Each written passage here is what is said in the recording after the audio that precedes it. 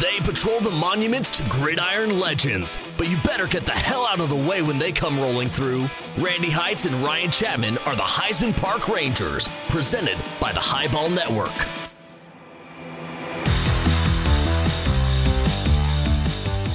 All right, Randy, it was a huge Halloween night for the Sooners in Lubbock. We're going to get to all that in a second, okay? But there's just some stuff that's bigger than football right now.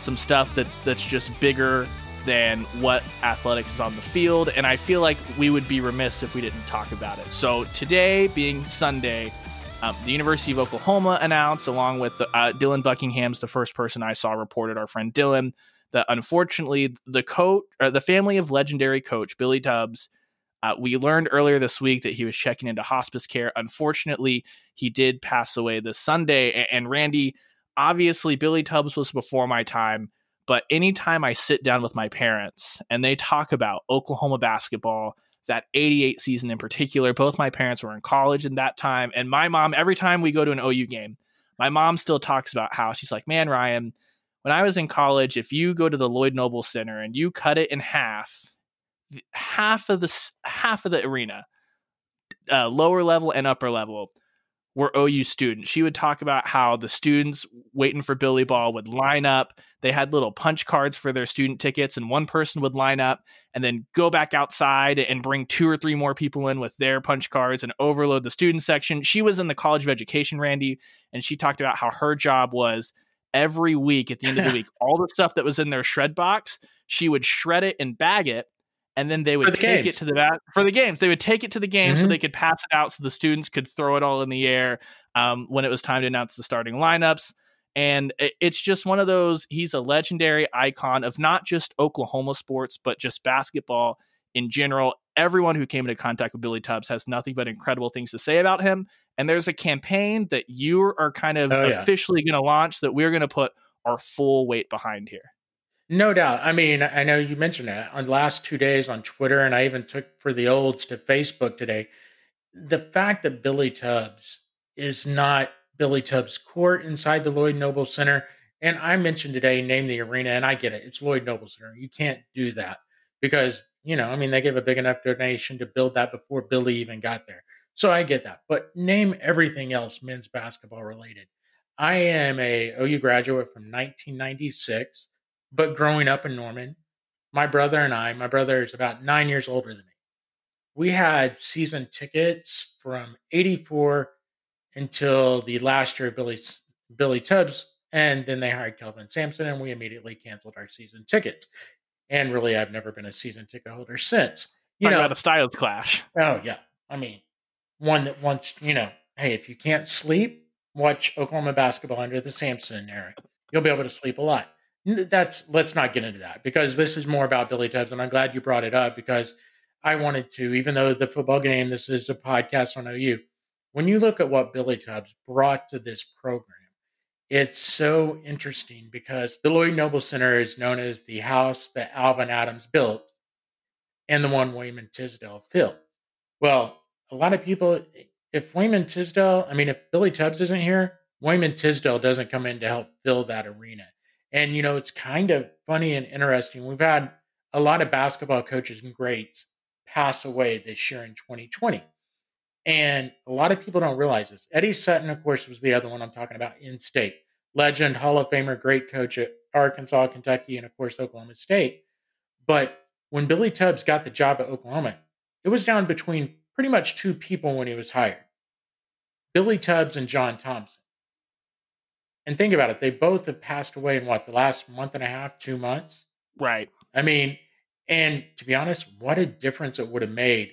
And I don't think it's for the good if they would have got John Thompson at Oklahoma. And that's nothing against what John did as a college coach. He was a great coach, won a national title, did great things with Georgetown. But the style of play Billy had, it's what brought people to Oklahoma basketball. I said it yesterday in 2 different tweets in different ways. If Billy Tubbs never comes to the University of Oklahoma as a basketball coach, I don't feel I'm out of line in saying there's no interest in Oklahoma basketball. Well, this is one of the things that people forget about this or they don't know about it.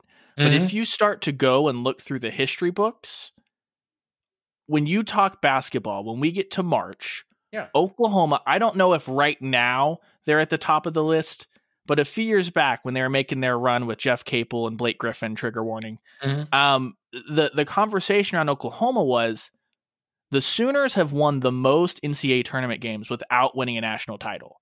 I think they're still there, to be honest with you. And they still might be there. And it's one of those things that the conversation around Oklahoma is always going to be OU football.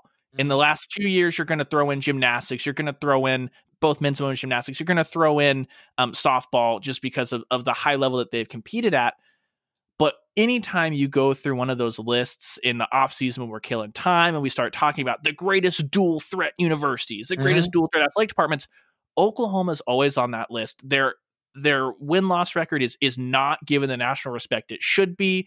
Kansas, correct me if I'm wrong, I'm pretty sure Kansas is the only team in the Big 12 historically with a winning record against the Sooners in basketball because Billy Tubbs was a huge part of coming in, being that guy. He made OU basketball relevant in the 80s when Barry Switzer was here. Like, it's not easy to do. We've seen that with Trae Young. It's very hard to fill that Lloyd Noble Center when the football team is rolling in Norman. And Billy Tubbs, he was that perfect guy. And Randy, I just can't imagine having guys like Billy Tubbs and Barry Switzer just, any given time roaming campus, because both of those are just electric personalities. Oh, I wish I was older and would have been doing that. I again, mid-90s, that's when I finished college at OU. But you're right. I mean, and that's why I say John Thompson, Billy Tubbs, the reason Billy worked so much better, I think, than John Thompson ever would have at Oklahoma was the simple fact of what you just said. Barry Switzer was on campus. Oklahoma football is king. I mean, no one thought twice about it. Growing up in Norman, even when Wayman Tisdale got there as a young kid, what got us into OU basketball, yes, it was Billy Tubbs, but it was also they had the, thought process Oklahoma did at the time, and I'm sure Billy was a big part of this. They televised all the non-conference games on News Channel 4, back in the day. They were televising a lot of the games that weren't on national TV because we didn't have all the Fox Sports Southwest and all that. So you kind of got hooked into it and you saw the fun atmosphere, and they knew they had to do things to combat that football thing.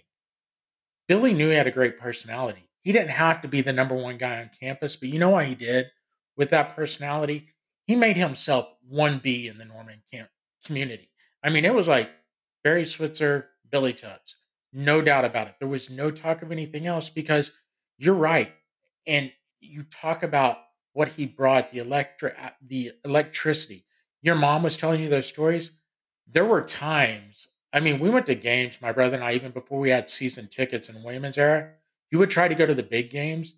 And a lot of people wouldn't think about this because I don't care if it was the Sampson era, if it was the Capel era, or even the Kruger era, which some of those teams have been really good with the Buddy Hield Final Four run and the Hollis Price Final Four run with Sampson. You couldn't find a ticket outside the arena for under $150, $200. And this was in the mid-'80s, Ryan. And the face value on those tickets back then, $15 max. It was showtime. I mean, it's what drew people. I mean, you went right from football to, maybe when basketball started mid-November, it didn't get a lot of attention. But guess what? Mid-December, as soon as that final regular season football game was over and there was that month lull, they had big games coming in. UNLV came to town back in the Jerry Tarkanian thing. That was one of the best rivalries in college basketball back in the 80s. Oklahoma versus UNLV. Tark the Shark, another great personality. Billy Tubbs. I mean, those are crazy. And I know what's funny is everyone keeps putting up, because it was one of his more eclectic moments where he grabbed the mic and said, no matter how bad the officiating was, please don't throw anything on the floor. And again, I was at that game. The noise that erupted at that moment, I think there was like 5 of us sitting in an area. My brother and some other fans were like, what did he just say? And then like from that moment on, just exploded. And I think OU went on like an 18-0 run at that point in time. And Missouri knew it was over. But then what a lot of people don't forget about, because they've had some other good years. Again, even though I ripped Sampson, he had some good teams. They were boring as hell, but he had some good teams. You had Buddy Hield and the guys for Kruger that were phenomenal and the closest thing, in my opinion, to what Billy Tubbs did. But everyone forgets, God, I wish I could think of the year. Within a 72-hour window, Ryan. This is how good the Big 12 was, too. They knock off number one Kansas inside the Lloyd, or number one Missouri inside the Lloyd Noble Center. And then and on Monday night, after playing on Saturday afternoon, in comes number one Kansas. And OU runs them out of the Lloyd Noble Center. I mean, and the crowd, I remember for at least 15 minutes after the game, 12,000 fans still at the arena chanting, "We're number one." I mean, granted, it didn't happen in the postseason form and everything, but that's the type of excitement probably we haven't seen around Oklahoma basketball since that day. And it's kind of sad. And that's why when people kind of rip OU basketball nowadays, as someone that grew up knowing what greatness was as far as with Oklahoma basketball, it's one of the things that makes you sad. And you go, God, this is where the program has been. And kind of before Billy passed away, you always kind of hope, let's get them back to that level. That's what coach needs to see, because if you see the statement today the university let out from the family, Billy to the end, even when he left to go back to TCU, or not go back, but go to TCU, he was a diehard OU guy. He was rooting for OU to the end of the day. He came back and did announcing with them after he quit coaching at Lamar for his second stint. You know what I mean? So he was an OU guy through and through in his family. I know Tommy Tubbs really well. I used to work with Ann Tubbs, his daughter-in-law, who's Tommy's wife. Great family, and you just want to pass along your condolences to him. It is sad OU didn't do anything for Billy before he passed away. And as much as I say it's a crying shame if they don't do it this year, I kind of understand that they don't do it this year, because the moment they honor him is a moment that needs to be able to be done inside a full Lloyd Noble Center. It needs to be done in front of a packed crowd, and it needs to be done either ahead of a matchup with TCU, ahead of a non-conference game hosting Lamar, or ahead of a non-conference game hosting UNLV. Because I think that to truly give it what it means to this program, what it means to Oklahoma basketball, if you're going to do it, this is one of those things, I totally agree, Randy, that it needs to be done right. And I don't think it would be the worst thing for the athletic department to come out and say, look, this is going to happen. It just probably isn't going to happen this year, so we can give it it's due. And Randy, you talk about that back-to-back number one games. Like every time we talk OU basketball, like that's what lights my mom up. She remembers waiting. She basically went into all of her classes and told the professor, OU Kansas is tonight. And they said, see you on Wednesday. And she went, and she was the one for all of her friends that waited in line. She said she remembers at like 1:00 on that day, Billy Tubbs coming to the line for the students, bringing a bunch of pizzas. She said Mookie Blaylock was then, maybe it wasn't Mookie at that time. No, not Mookie. Sorry. That team was amazing. But anyway. Yeah, no, it was, oh shoot. Smokey? I don't remember who it was, but it was another player that rolled through. Jackie Jones. Yeah. It might have been it's probably Skeeter Henry. Yes, Skeeter. That's who it was. Skeeter. Sorry. They were sent with more pizzas later on. Like Billy knew how to market the team, and he knew how to make every single one of those fans feel like a part of what was going on, because the Lloyd Noble Center used to be one of the more treacherous places in this conference to come play a basketball game. One of the biggest home court advantages in the country. And it's just really unfortunate. Look, I think that my generation owns a lot of that, Randy, just because of how fandom has changed. And we can get up on a soapbox and gripe about students and all that. But when you have a product that's as fun to watch as Billy Ball was, it's not hard to sell. You pair that with an awesome personality and just the great people he brought in to be a part of those teams. It's just something that every university hopes to capture that lightning in the bottle. And with everything that's gone on in 2020, this one hits really, really close to home, just because even though I wasn't able to firsthand experience it, being able to just see what it meant and going back and watching those games that are on YouTube that way to try and kind of, let it sink in, to understand what I'm looking. You know what I mean? It's one of those things that you wish you were there. Yeah, no, it was phenomenal. And we could go on all day long about it, because I can relive my days. There were so many games you watch Billy and you watch him play. And still the hardest one, I think, for any OU fan was the 88, national title game. I mean, far and away better than Kansas. Kansas was garbage that year. And that, to be honest, I had said it before they lost it, so it's not even a bitter OU fan. And I said this, I would have been what, in 88? 15 years old? And I said it back then that the NCAA tournament is a crock. The reason I say that, it doesn't crown the best team in the country.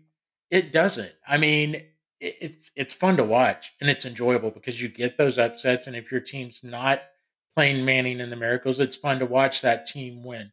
But when they're a garbage team that had pretty much been beat by Oklahoma, was it 2 times already that year? I thought it was 3 times. 3 times, you're right. 3 times.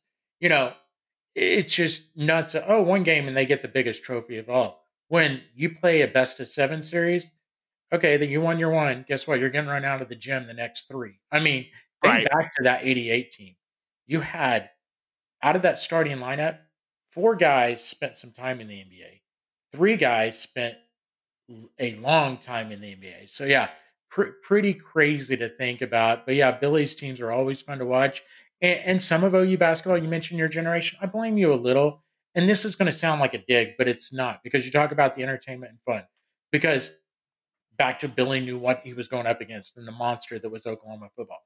Granted, Oklahoma football was not winning titles and all that stuff when Kelvin came in the 90s. But I think one reason he lost fans so fast, what happened to the fun? Oh, crud, yeah, you're winning games, but I'm not staying up to watch that. I don't need to watch a wrestling match. A whole lot of dribbling. Right. And so that's, I think, what cost a lot of fans, and I feel bad for Lon. He's had to try to rebuild that, and I feel like as much people want to rip Capel, I feel like the era of Blake Griffin kind of started to bring that back a little. And then, we all know what happened with Capel's tenure.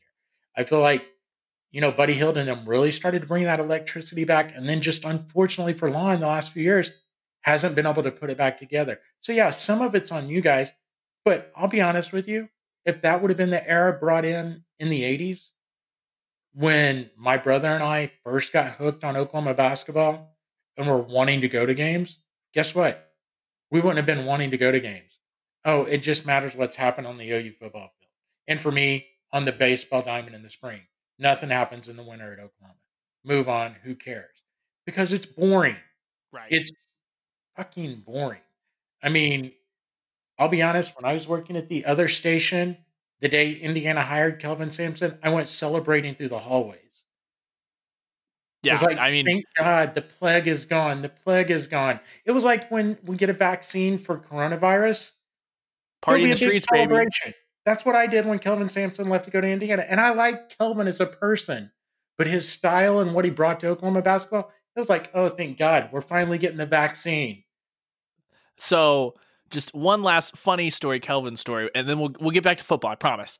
It's okay. So when Houston, this last year or two, when pisses Houston, me off because he plays more fun there than he ever did in Oklahoma. Right. So Houston was playing, they were on their big, I think they were still unbeaten at the time. And the sideline reporter was talking about, this Houston team prioritizes rebounding. And she talks about this mythical bubble drill where they have entire scrimmages where the only way they can score points is rebounding. I was like, wait a minute. When I was at their like little dribblers camp, I think that was the OU basketball camp thing.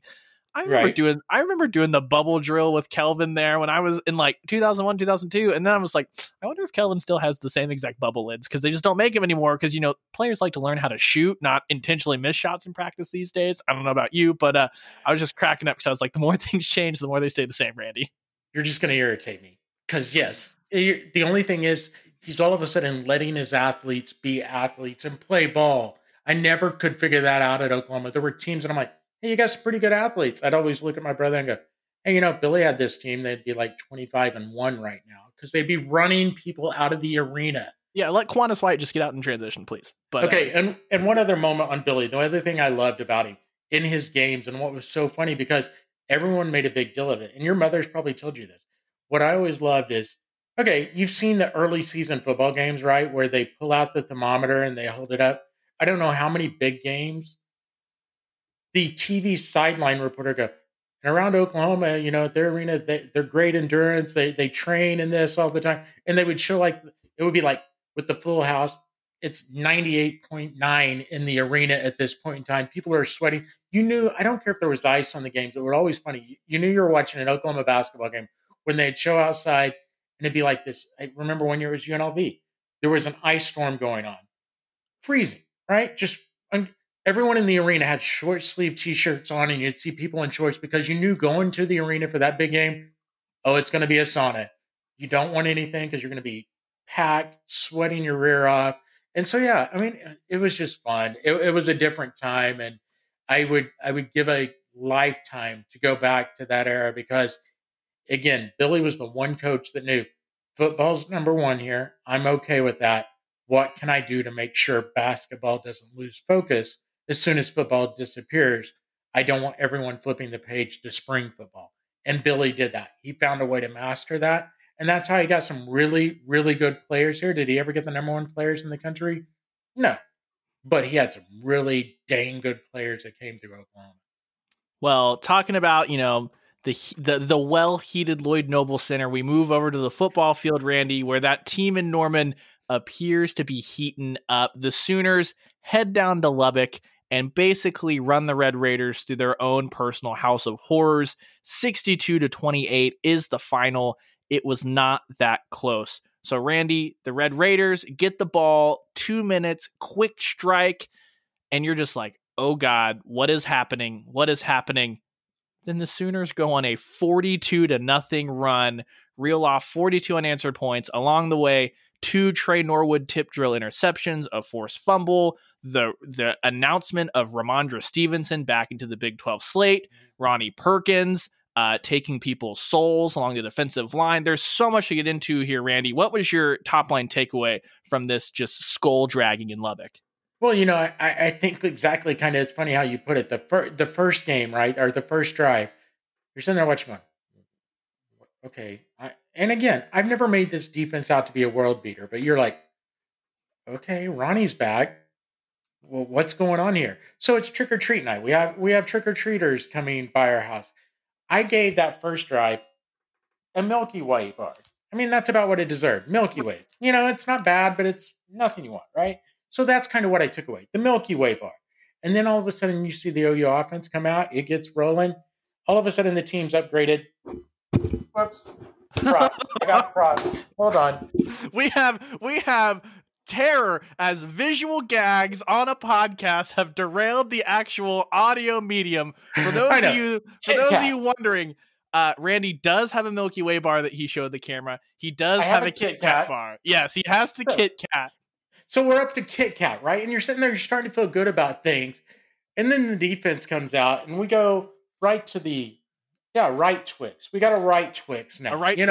Okay. So it's starting to progress to the better level. And as this game keeps going on, you're watching, you're like, wow, okay. Tip drill, go in and score, easy peasy, nothing to it. Another trip drill.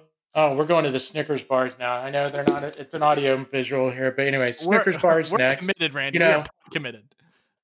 Yeah, I mean, we're pod committed at this point. So it's moving right along. And then that tip drill interception, they take it in. We're all the way up to Reese's. So there's no holding this team back.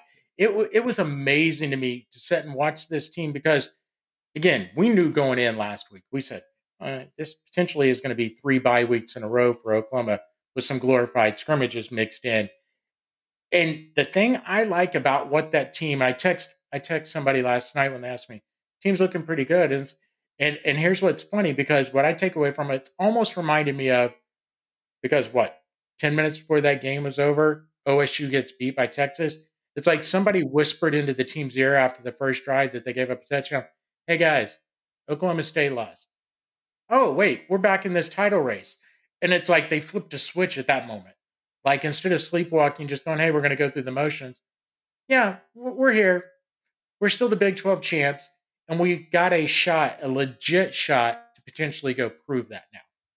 Yeah, and I think, Randy, for me, you can't understate the impact that this defensive line has had, because they've been the best unit, the deepest unit on this team, and they've done all of that without their best player. Ronnie Perkins comes back in, and we've kind of talked about being iffy on the secondary. You know what conversation we're not having today? Anything about Buki Radley-Hiles. Yeah. We're likely, if I hadn't talked about it right now, we likely weren't going to mention the fact that Delarian Turner-Yell was unable to play. The names Trey Brown, Jaden Davis, Woody Washington, not going to come up because the defensive line was so dominant they just let the secondary play loose and free. They're not having to cover for 4 or 5 seconds.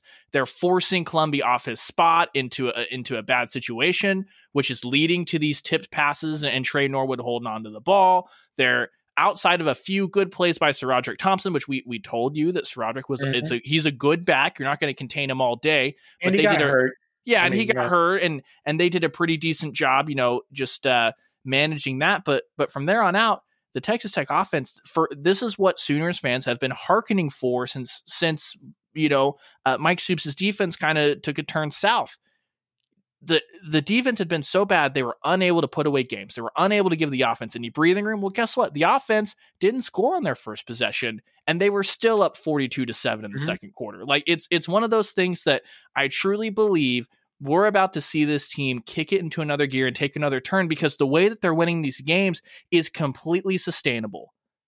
And it is. And it's kind of what we said about Perkins all along. You and I were talking about it, that they needed him back. I mean, he is a great defensive lineman and makes him that much better. But that's what you had to like about getting him back even before they did. This defensive line was good. And the one thing we always said about it, what's that going to do to make them better? Not only bringing in your best pass rusher, it's going to give them depth. All of a sudden, they can go almost 8 deep across that line. For sure, 4 deep at the defensive end position. And yeah, you drop off here and there, but you're going to have a mixed package where you can leave Thomas out there with Perkins or Benito out there with Stripling. I mean, all of a sudden, you got a really, really good pass rusher with a developing guy on the other side. And in the case of leaving Thomas or Benito out there with Perkins, you got 2 dominant guys coming off the end. And Winfrey, how about that play last night early on in the game where he just goes up the middle and blows up that play in the backfield? I mean, right. That's probably the most impressive thing, is we knew that kid was going to be good, but it's the fact that it's not just pressure from the outside, and so then the quarterback can easily step up because the middle's getting nothing. No, you have nowhere to go. And so that's what I've liked out of this line. And I see good things. And it's one of those, you try to temper expectations because, again, TCU's not great. We knew Texas Tech's not great. But what I hearken back to when we talk about this defense was saying those exact things right there, Ryan. Those exact same teams for the last several years scored 45 points on them. Right. Or the defense couldn't get any pass rush, and maybe they would win 62-35. But that 35 was being scored throughout the game, not after 8 minutes in the third quarter when they decided, let's take everyone out and sit them down on the bench. Yeah, not 14 fourth quarter points. Right. So, I mean, that's where I look at this and I go, all right, let's all cool our jets. Let's breathe. They got another crappy team in Kansas. But with how their schedule marks down, and I know every OSU fan will rip me for this, there is no way they're not favored in every game remaining on their schedule. Well, Spencer Sanders just pooped his pants putting that tape on, if he happened to look ahead at all. Because seriously, Randy, if you're an offensive coordinator going up against this Oklahoma defense and you see a package, that exact package you described, you see Isaiah Thomas, you see Perion Winfrey, Ronnie Perkins, you see Benito. Hell, if we didn't see LaRon Stokes, he was in street clothes on the sideline, you see LaRon Stokes. Okay, so now you're asking yourself, shit, guys, who do we double team? Yeah. Okay, we can't double anyone. So now we have to bring a tight end or a fullback in to chip and help out and go into max protect. Now all of a sudden, instead of trying to take advantage of a Trey Brown or take advantage of a Buki who you think you might have a matchup with, okay, well, sorry, we can only split out 2 wide receivers and maybe release someone else out of the backfield. Well, all of a sudden, the Oklahoma secondary is not having to cover as long. It becomes a lot simpler. You're limiting the looks that you can throw at this defense to try to confuse them, and you're having to take your dynamic playmakers off the field. I think it's going to be fascinating how Mike Gundy, Casey Dunn, and that offense load up to attack this defense, because that's the team that has enough playmakers that you think can really stretch this Oklahoma defense. Tylan Wallace is going to be an absolute headache nightmare for sure. But outside of that, are you going to be able to put that many weapons on the field, or are you going to have to load up on cowboy backs and say, we're just going to have to win with Jelani Woods and hope that we can find something to take advantage? Because otherwise, Spencer Sanders is again going to be running for his life. And he's proven time and time again, when he's in that situation, he's going to give you a few turnovers on a silver platter. And can I just say this? we can, I mean, I get what you're saying about Spencer, but I'm not going to criticize him because when he was doing that, he was running for his life For sure. against a very bad Texas team. Yes. A very bad Texas defensive team. Let's not forget this. That was a bad defensive team from Texas. Texas is Osai versus the world. Yeah. I mean, so he was running for his life there. And so we'll talk OSU probably for the next 3 weeks just because we got Kansas and a bye week. And then it's Bedlam. But yeah, he's going to run for his life. And I'm not going to blame all of him. And what's going to be funny, there's going to be OSU fans campaigning for Illingworth being in there. And I'm just like, that'll be a disaster, bro. I'm like, oh, I beg you, OSU fans. I beg you, Mike Gundy, put in Illingworth. Because I feel sorry for that freshman at that point in time because he's going to die. Yes, I mean, a soul will be grabbed. Yeah, because he's going to get killed because of exactly what you're talking about. Because the one difference that makes you worry, even though he's made mistakes, is Sanders can run away. He's a hell of an athlete. He can run. He can make some plays on the fly. So maybe he gets outside the pocket and he doesn't make a throw, but he runs for 10 yards. Guess what? Illingworth's not doing that because you know that's the campaign after this past weekend. Right. Even though he goes for 400 yards. So it kind of shows you what OSU fans know about football. But, you know, I mean, let's be real. They let Sam Mays play there. I'm just kidding, Sam. I'm kidding, Sam. Anyway, but you get what I'm saying. I mean, so that's going to be the thing. That's the one thing I like about this defensive line. I still think mobile quarterbacks can potentially hurt them, but they're not going to kill them like they used to. For sure. And I mean, hell, of anyone in this conference, we saw Ronnie Perkins run Sir Roderick Thompson down from behind. Which was amazing. Yeah, which was amazing. You're telling me that that's not going to stick in the mind of any quarterback in the Big 12 saying, okay, look, I might be able to evade the pressure, but all of a sudden I need to make sure I've got that ball tucked because you could have, who knows who is coming from behind me hunting down some quarterbacks. And the linebacker position, I mean, it's funny, we don't talk about them, but the way White and Osmoa were playing yesterday, filling those gaps, being athletic, running down the field, and being honest, this is the best. And I felt this way even in their 2 losses. The people were ripping the defense. I just didn't feel like we'd talked about it. I didn't feel like they'd gotten complimentary football. The defense, I wasn't saying played great back then, but they were a lot better than people were letting on. They weren't getting a lot of help at the right times. Hey, we need a 5-minute drive to give these guys some rest. We need a score to kind of boost their confidence. Oklahoma wasn't giving them that on the offensive side. All of a sudden now, Ryan, it's complimentary all over the place. Again, you go back to that first drive for OU. It started like a train wreck, and then the defense gives up the touchdown, right? Well, what did the offense do? Go, okay, we got you. Don't worry. They go down and score, and right after they scored, it was Katie bar the door. The defense was like, all right, we're all here to play. Let's go do something right now. And they did something. They caused some damage is what they did. Yeah, it's just one of those things that if you're everyone else in the Big 12 conference, you're sitting there going, who the hell gave OU, TCU, Texas Tech, and Kansas in a row? Because what we're seeing now is this team is taking steps. We've had this conversation, Randy. This is not new to anyone in the OU podcast world, in the OU media world. This is a young team trying to figure it out.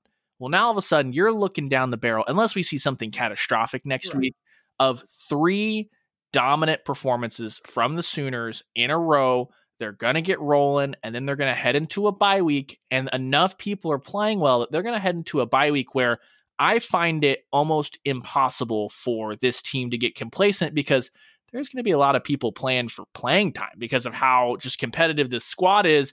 This is one of those things that this young team is growing up fast, and they're going to be playing that Bedlam game with more confidence than we've seen them already. Randy, I can't believe we've got this far. We haven't even talked about the impact that Ramondre Stevenson has had, or the game that Spencer Rattler had. I think that, is a testament to what this defense did, but you flip the page to the offense. Ramondre Stevenson, he only had 13 carries, but he didn't need many more. Clocked 87 yards, 3 touchdowns. He got that average 6.7 yards per carry. He's been the missing piece in this run game.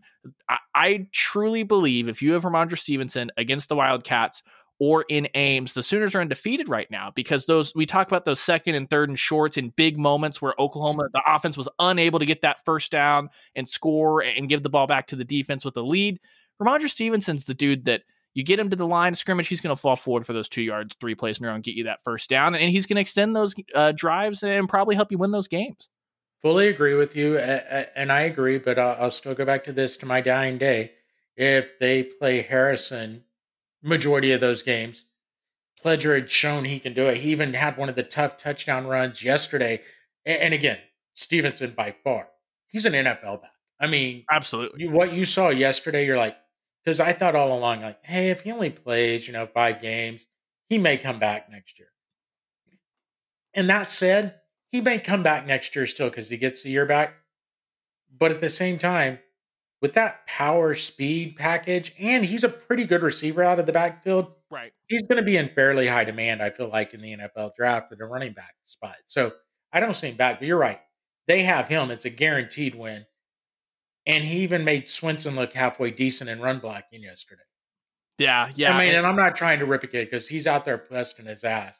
But, we agree that he's not the best of the offensive linemen. And so Stevenson helps overcome some of that, not just from, one guy, but from that whole line. It helps them all out. Right.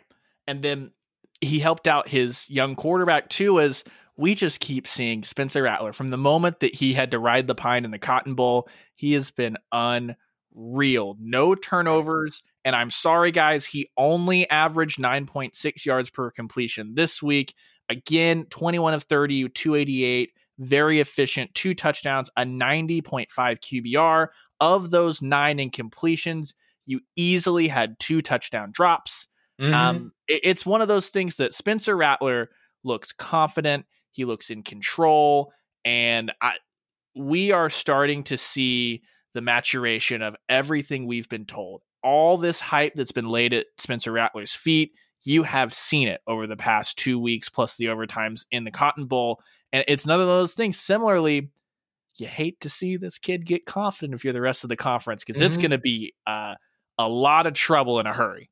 No doubt. And, back to how I've ripped OU fans in the past, some of them are idiots because I do have a Facebook account. I just kind of joined some of the groups just to see what fans are saying, I never comment on them because I'd be like, please just leave this world, is what I'd tell some of them. Somebody yesterday, right before who's going to tell Spencer Rattler he's no longer the starter when Caleb Williams gets there?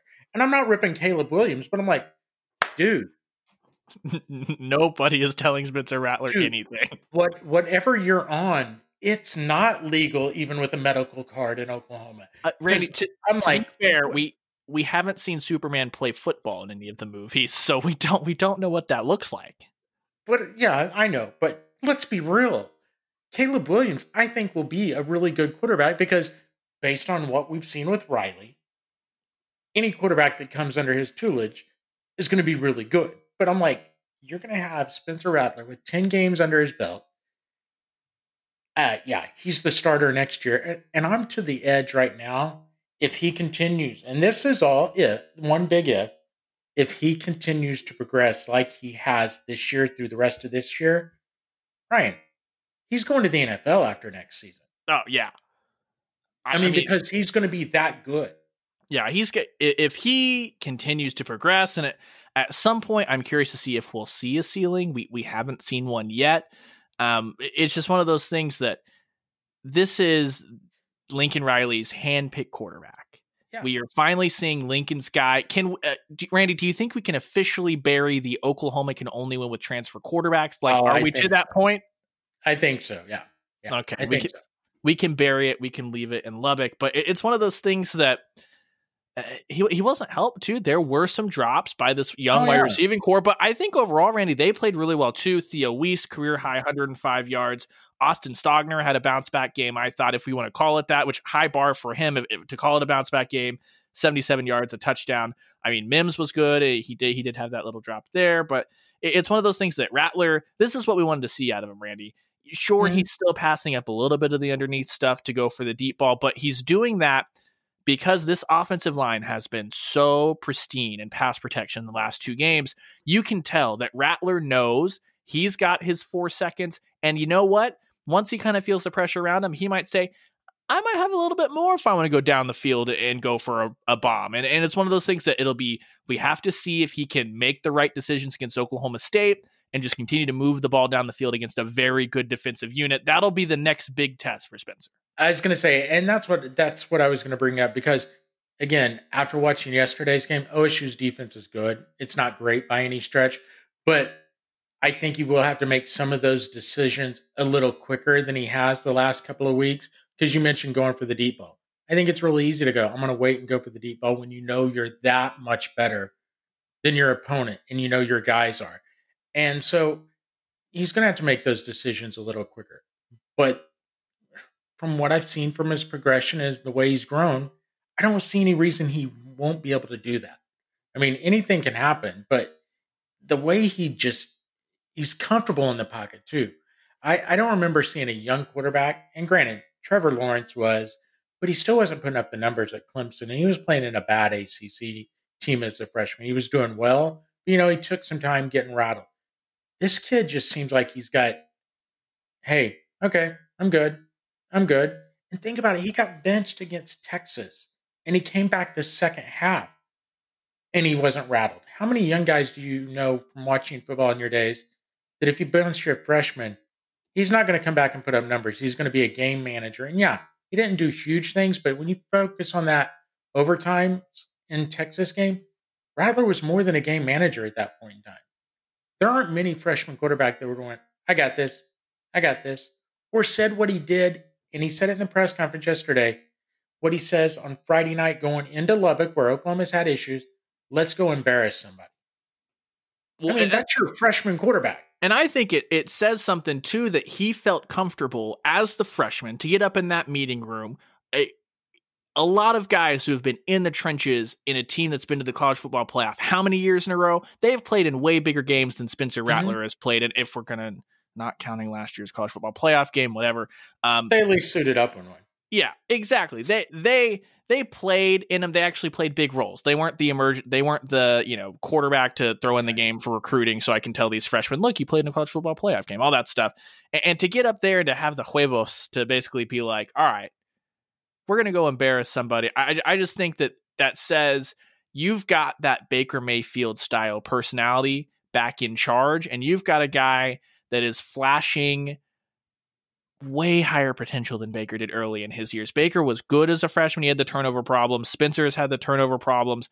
He's adjusted. We'll see if they pop up in that game not in Stillwater, against Norman, against OSU. In Norman against OSU. Talking is hard. 3-2-1. We'll see if they repopulate there. But for now, it looks like he's taking care of the football and he is shredding teams. And it looks like he's barely even breaking a sweat. Like, that's the most impressive thing to me, is that he's just like, oh yeah, roll out of bed, throw for almost 300 yards, put up 40 points, get out in the third quarter and hang out. Like, what more can you ask from a young kid?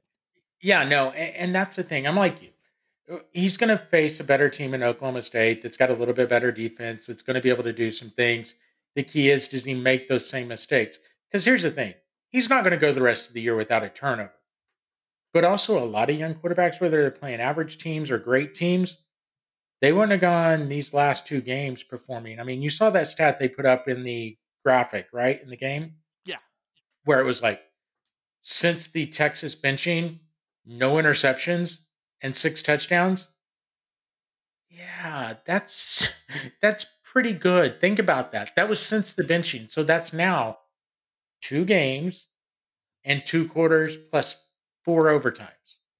Yeah, and it's also with 4 touchdowns on the ground getting vultured from his passing totals, which in years past, if you have that quick strike all the way down the field, you're going to, run up your passing numbers. And it's just one of those things, Randy, that you start looking down this schedule. And like you kind of alluded to, with that result in Stillwater, the path becomes very clear for Oklahoma. You went out, and then all you need is 2 of Iowa State, Oklahoma State, or Texas to beat Kansas State with that freshman quarterback. And you're in Arlington, and I don't know who's going to beat this team if they keep playing like this. Exactly. And I'll say this. Not only the scenario you said, I think 2 things Oklahoma fans should become fans of right now. The Cyclones went out Just go win. I know you got one loss. You don't need two losses. Have Congratulations. One loss. You can wear your home jerseys in the Big 12 championship game. Exactly. A great accomplishment for Iowa State. Exactly. Just go win the rest of your regular season games. Because then, Oklahoma, you just take care of business. Because unfortunately for Kansas State, if Skylar Thompson's healthy and playing the rest of the year, I don't know what may happen. I'm going to be honest, because he did give them that certain grit and toughness and everything. The je ne sais quoi. Right. I think we finally saw, because they played Kansas the week before, we finally saw, hey, West Virginia's not great, but this is what teams are going to be able to do against Kansas State now. Because, again, this is a West Virginia team that Tech, which we saw yesterday, not great, that Tech beat. Yeah. Kansas State got handed to them. And it's one of those things, too, that Oklahoma State lost. Now their next opponent is the Wildcats. They come into that game pissed off, looking to prove a point. You can just check one loss off the list if you need to. It's all going to come down to that Bedlam game. After that, OU goes on the road to West Virginia. Similar to Lubbock, you can have the moniker weird things happen in Morgantown. Oklahoma has not lost to West Virginia since they've come into the Big 12 conference. Stop jinxing it. Don't jinx it. I'm just saying you can say because I was in Phoenix at that Fiesta Bowl. Don't jinx it. There's still residual PSD from that game. I was there too. Not a fun time. I'm just saying. I think that Landry Jones, of all people, exercised those demons with that audible slant to Kenny Stills, which made me poop my pants because I was like, oh my God, is Landry changing the play? Not this. This cannot end well. But Landry Jones couldn't exercise the demons out of anything. All right. You ready for this? You ready for this? Spencer Kelvin and Landry on an island together. Spencer Sanders is just 2020 Landry. Tell me I'm wrong. Really? You're wrong.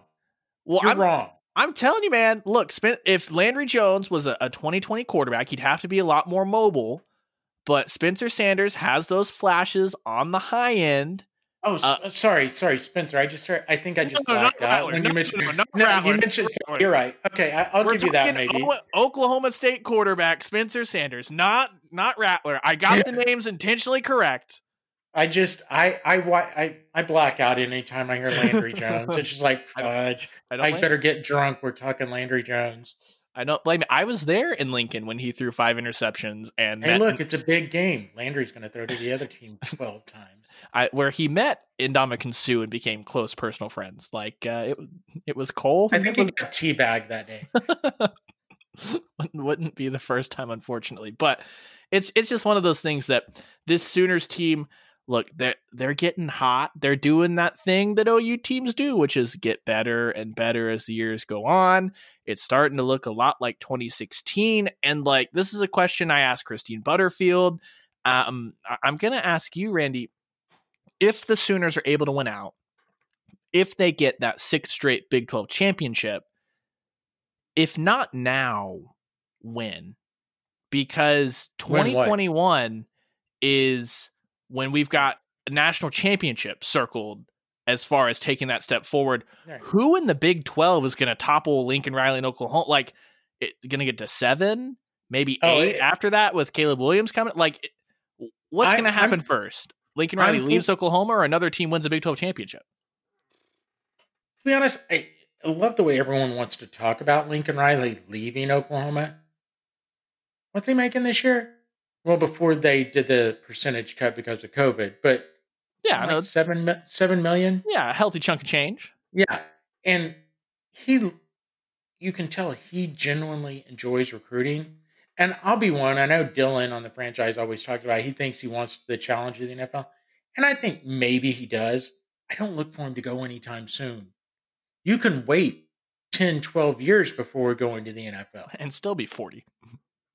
Exactly. That's the thing. And it's like, so I think probably not winning the Big 12 comes first because I don't think he's going anywhere soon because I think he likes the idea. And it's kind of always the reason I always said, my dog's spazzing out on the floor over here. I think, it's kind of the reason always people used to say the same thing about Bob, that he's going to the NFL. There's something to be said when a coach has your ear. And I think Bob's got Lincoln's ear going. And I think Steve Spurrier had Bob's ear at the time. Hey, you know what? The next level is not necessarily all it's cracked up to be. If you go here and you win a title, and especially in Riley's situation, if he could potentially win 2 titles, you're golden for the rest of your life.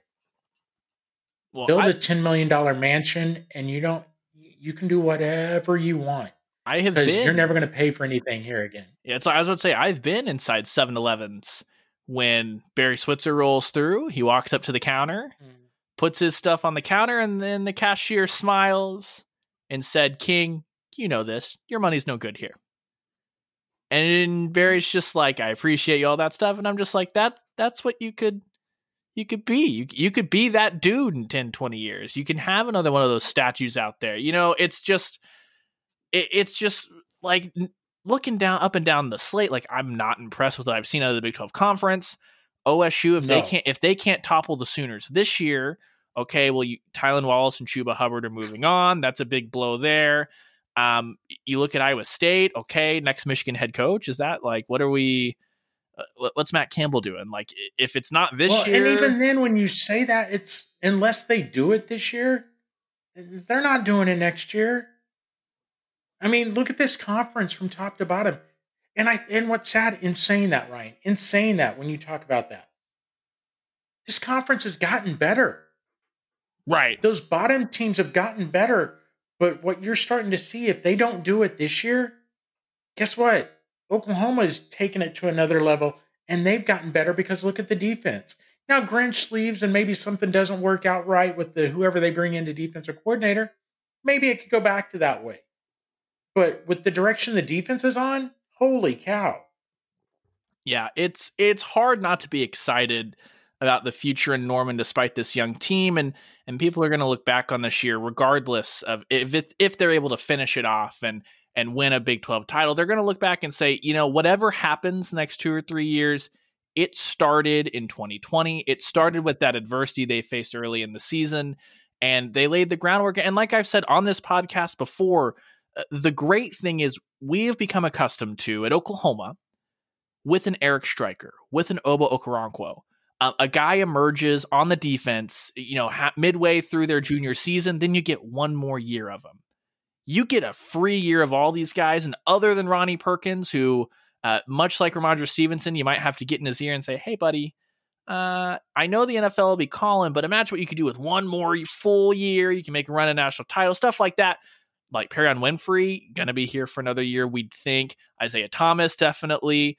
Obviously Nick Benito, guys like that. Like, you're getting this defense back, and you're actually laying the groundwork of guys that'll be here for the next 2 or 3 years, and you start working that depth in, something that OU's not been able to do, then all of a sudden guys are emerging as sophomores instead of juniors. And it sets that timeline to be great.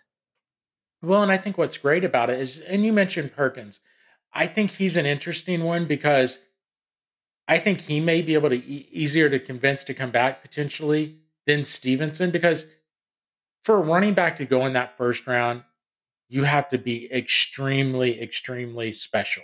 And what I'm meaning by that is, this isn't a criticism of Stevenson, but let's say he grades out as a third round back this year.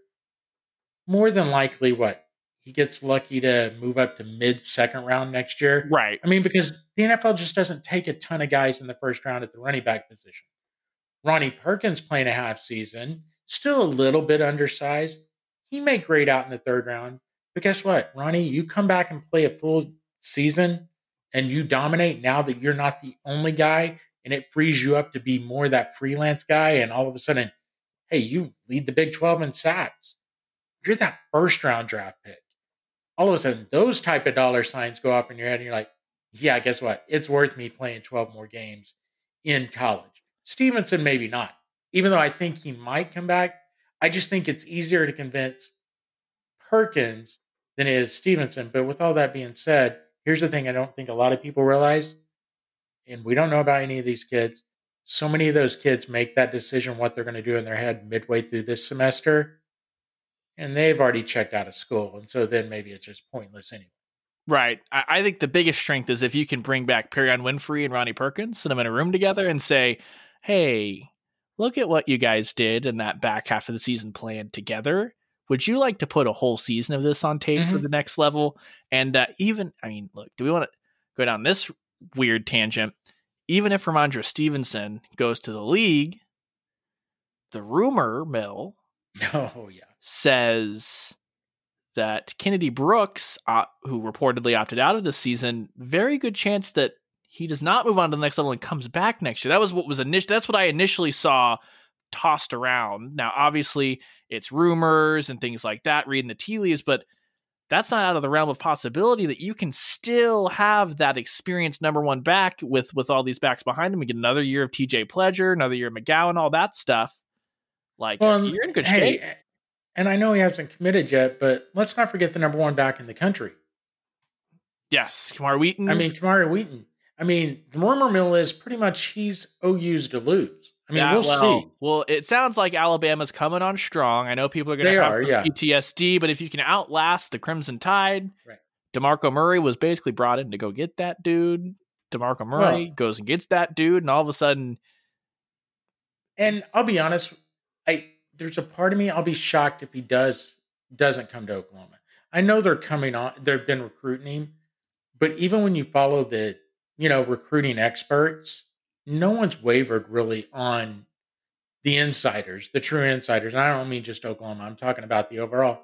So yeah, the running back room is deep. And you mentioned the other guys that are already on campus. I think they're in a position this year, because you talk about depth. When we talk about Perkins, yeah, it would suck if he doesn't come back, because they've got a chance to be next level. But with the depth they're developing this year, Ryan, it's not like those years past where that one guy leaves and they're literally scratching their head going, boy, I hope this kid can step up and fill in for Ronnie. No, guess what? You've had a half season of guys developing into that guy. So it will hurt, but that's also the good thing about this team when looking ahead to next year. A lot of these guys that may have to replace, let's say, a Stevenson and a Perkins, they're already stepping up to do that this year. So that gives you positive vibes for next year. Yeah, for sure. It's hard not to be excited. The future is really bright. One last thing before we get out of here, Randy. Tom Herman by himself another year? You still think he gets the can at the end of the year? I hope he did. But hashtag extend Tom Herman. Exactly. I'll tell you this much. I don't know if it did or not, because I know this much. If I'm the athletic director at the University of Texas right now, and granted, you can't go by everything on Twitter, right? But if I look and I see, oh, look, the recruiting coordinator for my football program, oh, what's he favoriting? Oh, Billy Bowman, who was committed to the University of Texas. Oh, he's announcing he's committing to Oklahoma. Oh, wait, my recruiting coordinator favorited that tweet. Oops. What? Carrington, what are you doing? To me, that says, I'm being honest, in some ways, I almost think they all know they're out. Because Why would you do that? It's wild. Unless you're trying to get a job on Lincoln Riley's staff, are you working to get on his staff or something? You're like, get me out of this sinking ship, please come get me. It's one of those things where you it's like, I guess you're trying to maintain the good relationship in case you feel like you can get back into it and flip it. But I feel like that boat has sailed at this point. It's wild. No, don't know what's going on in Austin, but I guess good for them. They had some good feelings coming off of Saturday. It blows my mind, because did he buy a year? The only thing that may have saved him from buying a year, to be honest, is COVID. Then maybe the donors don't want to step up and buy him out. If they lose yesterday, I've told people, I don't give a crap what's going on with the amount of money Texas has in donors. If they would have lost yesterday, especially if they, like some people thought OSU was going to blow them out, which I was like, really? Okay, whatever dream world you're on, made no sense. If they'd have got blown out, there would have been checks they'd have been calling up going, how much did you need? Oh, wait, I got 5 other friends are going to donate the equal amount. Can we get rid of this guy? Right. That's all it would have taken. So the win may have, because of COVID, it'll be interesting to see how eager people are with their checkbooks. But also in saying that, they're 4-2.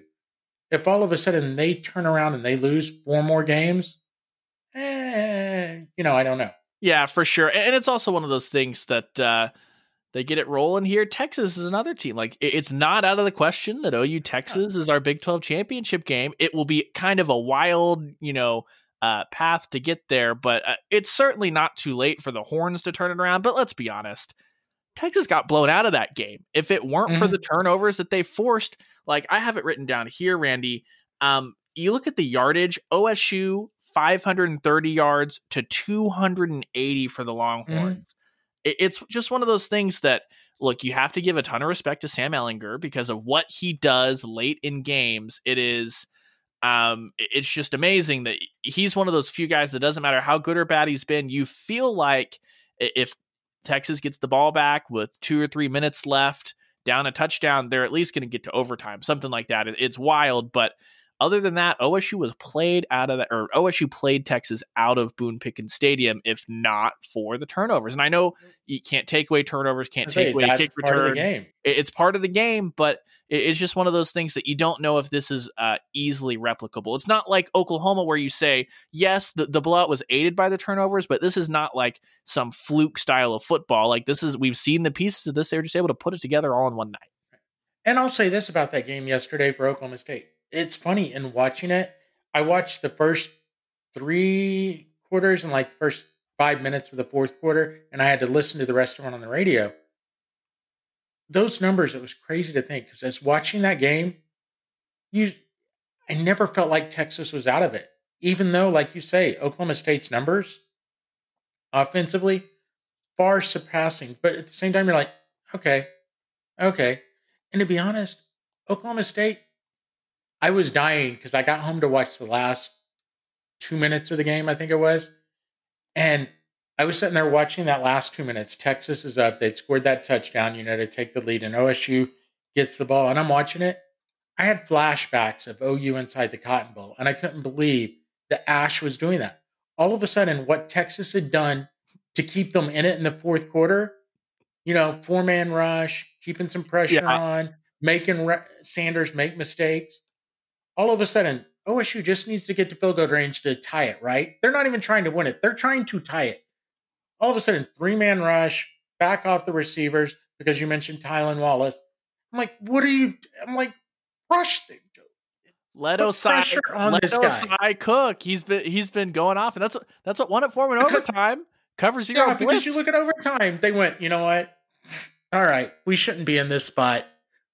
We're going to blitz. And what they do, they destroyed, and it wasn't Sanders they destroyed. They destroyed that offensive line because if there's a weak point on OSU, that offensive line, average at best, would you say? Yes, absolutely. They've been fine this season, but we found out that they haven't played anybody. We didn't find out. Anyone with a head on their shoulders looked at their schedule, which I give you credit on the franchise this week, when you came in and filled in a couple days. You said that. I mean, Ryan, they'd played crap. Hey, let's see. Garbage 1, garbage 2, garbage 3. And Iowa State, who's pretty good, but at the same time, and I know everyone says, take away the 2 long runs. They gave up 180 yards to Breece Hall. Right. I mean, and that's on the defensive side, I know. But then the offense, Iowa State was able to do some things defensively to them as well. It's like, oh my God, just people, they played nobody. And it doesn't mean they can't win out. So I'm not discounting them like, oh, they're a crap team. I don't mean that. But it's just insane to think how people, because we'll admit, Big 12's not great, right? For sure. How people in a year where everyone's just playing pretty much conference only wants to jump on a bandwagon of one team because maybe their schedule is light loaded with cupcakes to start the Big 12 and bag on somebody else when they start with maybe the better teams or the middle of the pack teams. I mean, it's just makes no sense. I think everyone is trying to make assumptions, and this goes around college football, about teams quick this year. But it's like, guys, this is a year you can't. This year, more than any, you have to wait. Just like Michigan. After week 1. Fun roller coaster ride we were on there. Look how good they are. I heard the promo for Fox, which is funny. During their game, they're promoting that's going to be the big noon game. And Michigan's explosive offense. I'm like, explosive offense? You scored 21. Or was it 24? Whatever it was. Well, they scored a few against, the vaunted Minnesota Golden Gophers, Randy. Yeah. Who just choked it off against Maryland. That's why I'm like, let's all just sit back and wait about 4 or 5 games before we crown anyone anything. And it's what I've been saying about Oklahoma. I didn't think they were as bad as people thought, but I'm not going to sit here and crown them and think, oh, they're well on their way to being the best team in the country. That's not what I'm saying. What I'm saying, they're improving. They're doing what you want to wait and see 4 or 5 games before you try to say this team's good or that team's good. No, you're waiting to see, what is this team doing? Guess what? Oklahoma State, I haven't made a decision on where they're at either because they played good against Kansas, played good against Iowa State. Let's be real, they theoretically easily could have lost to Tulsa. Right. Who I don't know how good Tulsa is. Everyone got all excited because they beat UCF. Hey, has anyone watched UCF this year? Josh Heupel's coaching them. Of course, they're headed down a drain. I mean, the only thing he could do is quarterback in 2000. Since then, might as well give him a clipboard and let him be the water boy. Yeah, not been a great ride at UCF, and like, hey, for as much as we hate on him, you have to get. I don't understand why. Up to him for 2000. Well, I was saying, back to Tom Herman real quick. Like, as much as we hate on him, man, literally has made a career out of being unranked and pulling the upset on top 10 teams. I don't understand why people weren't like, hey, it doesn't matter how bad this Texas team is. This is the Tom Herman special. Yeah, I'm with you. And how many times do people, not only, I don't even remember my thought, but you're right on Tom Herman. I forgot what I was going to say. He makes those games, and it's like he's a job saver. He knows, hey, I'm catching some heat down here. Better go win this game. Oh, I know what I'm going to say. It's like, not only that, but how many people are like, I don't get Vegas. I don't understand it. Hey, folks, those big, monstrous resort casinos in Las Vegas, they're not built because they don't know what they're doing in setting lines. Because let me tell you, they may not make all their money off the sports books. They make a ton of them. They had a 3.5-point game for a reason. Shout out to all you Texas Moneyline riders out there. We had a good day. I almost did. We had a good day. It was. I give it up to you. I didn't do it because Texas pissed me off early this year when I took Tech on the money line, so I haven't done that. Hey, and with Oklahoma's big win in Lubbock, you were able to forgive the Red Raiders, I hope. A little, yeah. Still cost me $150, but happens. Not yesterday, but yeah, we got you.